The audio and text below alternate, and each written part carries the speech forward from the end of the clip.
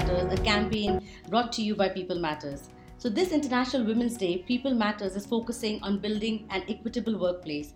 And today we are in an exclusive conversation with Chaitanya Srinivas, HR leader, IBM India. Thank you, Chaitanya, for joining us today. It's a pleasure to have you. Morning. Thank you. Thank you. So, Chaitanya, the focus for us this year specifically is about equity more than equality, and we are trying to find out ways where organizations become more equitable, and because equity is the means and equality is the end. So, for my first question to you is, what do you think about the overall concept of equality at work? So, equality is the fair treatment of all employees, regardless of their gender, race, ability, or disability, sexual orientation, or age. So it includes providing equal chances to everybody, for example, for promotions, pay raises, and also making sure that it's inclusion in decision making. Employees should feel welcomed for their diversity they bring into the workplace, and we need to create an environment that is conducive to this. So that's the way we look at equality. And of course, equity would drive that. All right, so in that context, what is IBM doing? What are some of the steps IBM is taking to create an equitable and, of course, an equal workplace in that sense? This is probably mainstream in most organizations you talk to, but there are mixed successes in the marketplace. Fewer, and probably most of those will give you reasons as fewer women in leadership roles, high attrition amongst the mid-level. I think these are some common problems that we are all dealing with as an industry. So at IBM, we have thought through an approach for this, and it seems to be working for us. First and foremost, we understand that inclusion is a business imperative. Absolutely.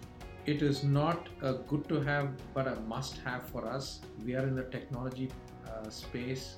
Inclusion, innovation, these are all attributes that we must have.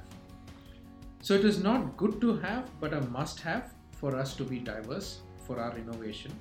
To have women in leadership roles is therefore part of our measurements, whether it's for every leader in the business. We don't just measure the overall gender representation. Sometimes, statistics can skew the numbers, but also we look specifically for women in leadership roles, women people managers, etc. So we break it down, to the sub-segments. Next, we create a supportive environment for women by creating male allies. We know that a majority of the decision makers typically are male, and we need their support and their awareness to make this happen. So how do we do that? We train the men on leading without bias. It is done through some real life examples, creative games, videos, stories, role plays, etc. The objective is not to just give somebody a target, because then you lose the purpose of what you're doing for it. But really get to ensure that they understand what diverse and diversity brings to their business and their teams at large. So it's a larger purpose. Last but not the least, create the inclusivity also in our policy, programs, infrastructure, etc. So there's multi-tiered approach there. For example, we have a travel policy now where both men and women can travel for work along with their child and a caretaker. And we define this as 2 years or below. And IBM pays for their travel, stay for their child and caretakers. And we extend this policy to men too, because we want to create a society where fathers are also responsible. It's not Absolutely. just for women, right? Second, we recognize inclusive managers based on feedback. So this is their peers, their direct reportees, etc. Real feedback that we receive from their teams. This encourages them, and it also inspires their peers, etc., as a role model for them, to change their behavior. On the infrastructure side, lactation rooms, restrooms, inclusive washrooms, support facility for pregnant women, leadership programs targeting, we spoke about increasing number of women managers, but also leaders, right? Of course, crash services, a big thing, flexible working hours. part-time work policy. And what has really worked well for us is a maternity phase back, because when they do take a long break, technology moves so fast, we have to re-equip them. We got to give them a longer runway, and we are intentionally doing that. And of course, high potential women are also fast tracked with interventions to get a healthier pipeline to get to the leadership. They will, whether you're a male or a female, you'll always have as a leader the same targets in terms of business achievements. So we need to prepare them better. That's really what we're looking for. Oh, that's very interesting. Quite a few initiatives there. So, if you could tell me, so how's the number of women representation been after all these initiatives have been introduced? Across the board, we have seen a couple of things. One is we have noticed attrition dropping. Interesting. Right? Especially that middle level where we used to see a lot of folks leaving the workforce and not coming back. So that number has steadily started to drop. We have also seen an increase in people who have come back staying. So let me give you an interesting statistic. Almost 90% of the people who took a break would come back, but only 50% would stay after the year. That 50% has now gone up drastically. So that's where, first the integration has worked really well. Integration is working well. And of course, it's a journey. We have just started. There's much more to be done and sustained. But it's showing very positive results. So what we're doing, we're constantly looking at it, tweaking it, and helping us to get better. That's very interesting. Thank you so much for sharing that. So talking specifically about gender diversity, what do you see today are the biggest obstacles that block senior leaders from supporting gender equality and pay parity in their organizations? Look, I've never or hardly come across a leader who does not want business to succeed. Everyone wants to succeed. But it's the awareness on the importance of having a diverse workforce, which is probably the biggest constraint. If we can articulate the importance of diversity, the importance of gender diversity, and they're able to assimilate that understanding, I think across the industry we will see a much better place, and we'll also achieve some of the gender balances. This includes pay parity, inclusive culture, and ultimately an equitable environment where people thrive because of the differences, and differences is not the excuse, right? It's the innovation that comes with it. So I think it's awareness of this to every manager, every leader in the business that will make an impact. Yes, it's about creating a business case actually, because inclusion is not just a good to have, as you said earlier. So talking about leadership, so do you think we need more male leaders to commit to mentor women employees? You did tell me that you have a program where you have male allies. So if you could tell us something more about that? Sure. I think more than, of course, mentors help. Let Yes. me not, male mentors help. But also we need more male allies. And this is all about, taking informed decisions in the service of diversity and inclusion. Men must also know how it helps business to have women in leadership roles. So it's that diversity of thought that they can bring in. At IBM, all potential women starting from mid-level, we look at having mentors for them, and in an institutional way. Of course, it depends on each person how they leverage. We can get them there, but they have to then make use of it.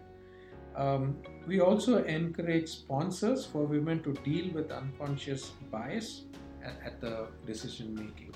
So I think it's very important. It all goes hand in hand. There's no magic wand or a magic switch. It's about getting mentors. It's about having that experience, building awareness, and also equipping each other to make the right decisions. It's having the entire culture actually of embracing diversity. I'm right there. Absolutely. And it's again, like I said before, it's a business imperative. It's not a target, it's not a quota. Those will never work. Those are not sustainable. You may achieve some success, but it's creating that environment, that ecosystem, that infrastructure, and the mindset. I think that's the key. Absolutely, agree with you. Thank you so much. So women are a little underrepresented in the tech industry. And being from a tech company, what are your views on how we can fight for a fairer or better representation of women there? Sure. Some clear steps that have helped us. allies. We spoke a little bit about allies. The fact is there are more men today in the workplace, so you need allies, and you can't change that, right? But it's a journey. We want to encourage that. The second is creating awareness on intersectionality. Let me give you an example of that. Suppose there is a black woman.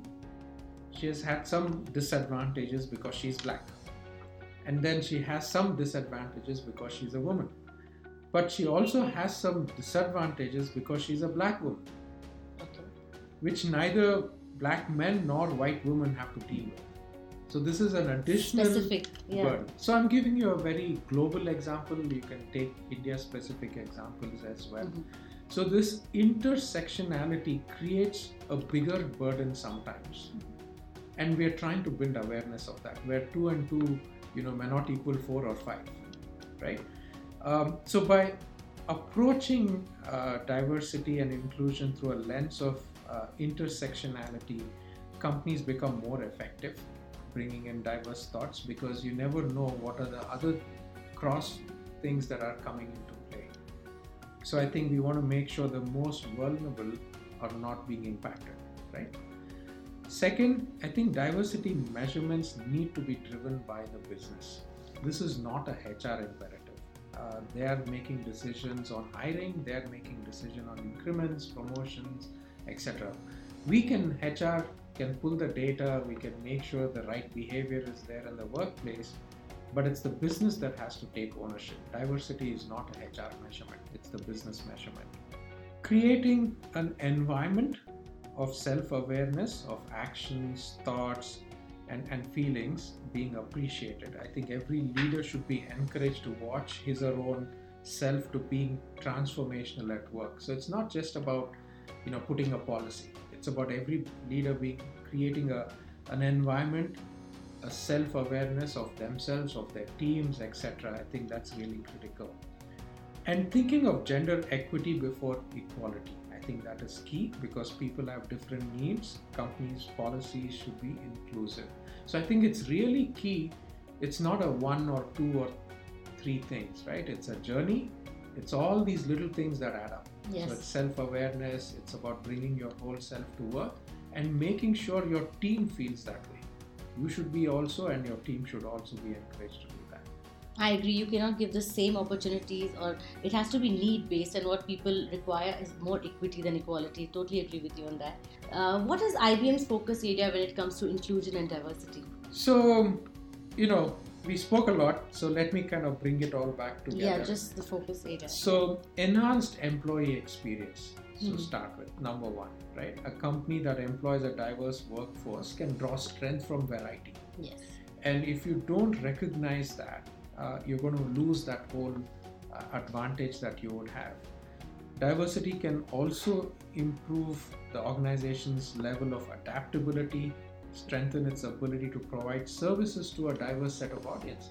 You got to remember, we also are a global company with a very diverse set of clients. So it's very important, and ultimately inspire employees to think beyond their realities. To push their own boundaries, etc., because that's really what gives a better product. Employees are more likely to be comfortable and happy where the environment is inclusive, and inclusion becomes a priority. So we're very, very clear on that part. Deeper, on the second one, deeper leadership accountability and allyship. We spoke a lot about this. Every leader in the business is accountable. We need to foster that culture. It's a culture that needs to come. It's a mindset that needs to change. It's really making it a business imperative as opposed to someone trying to wave a flag, right? It's not a bigger issue.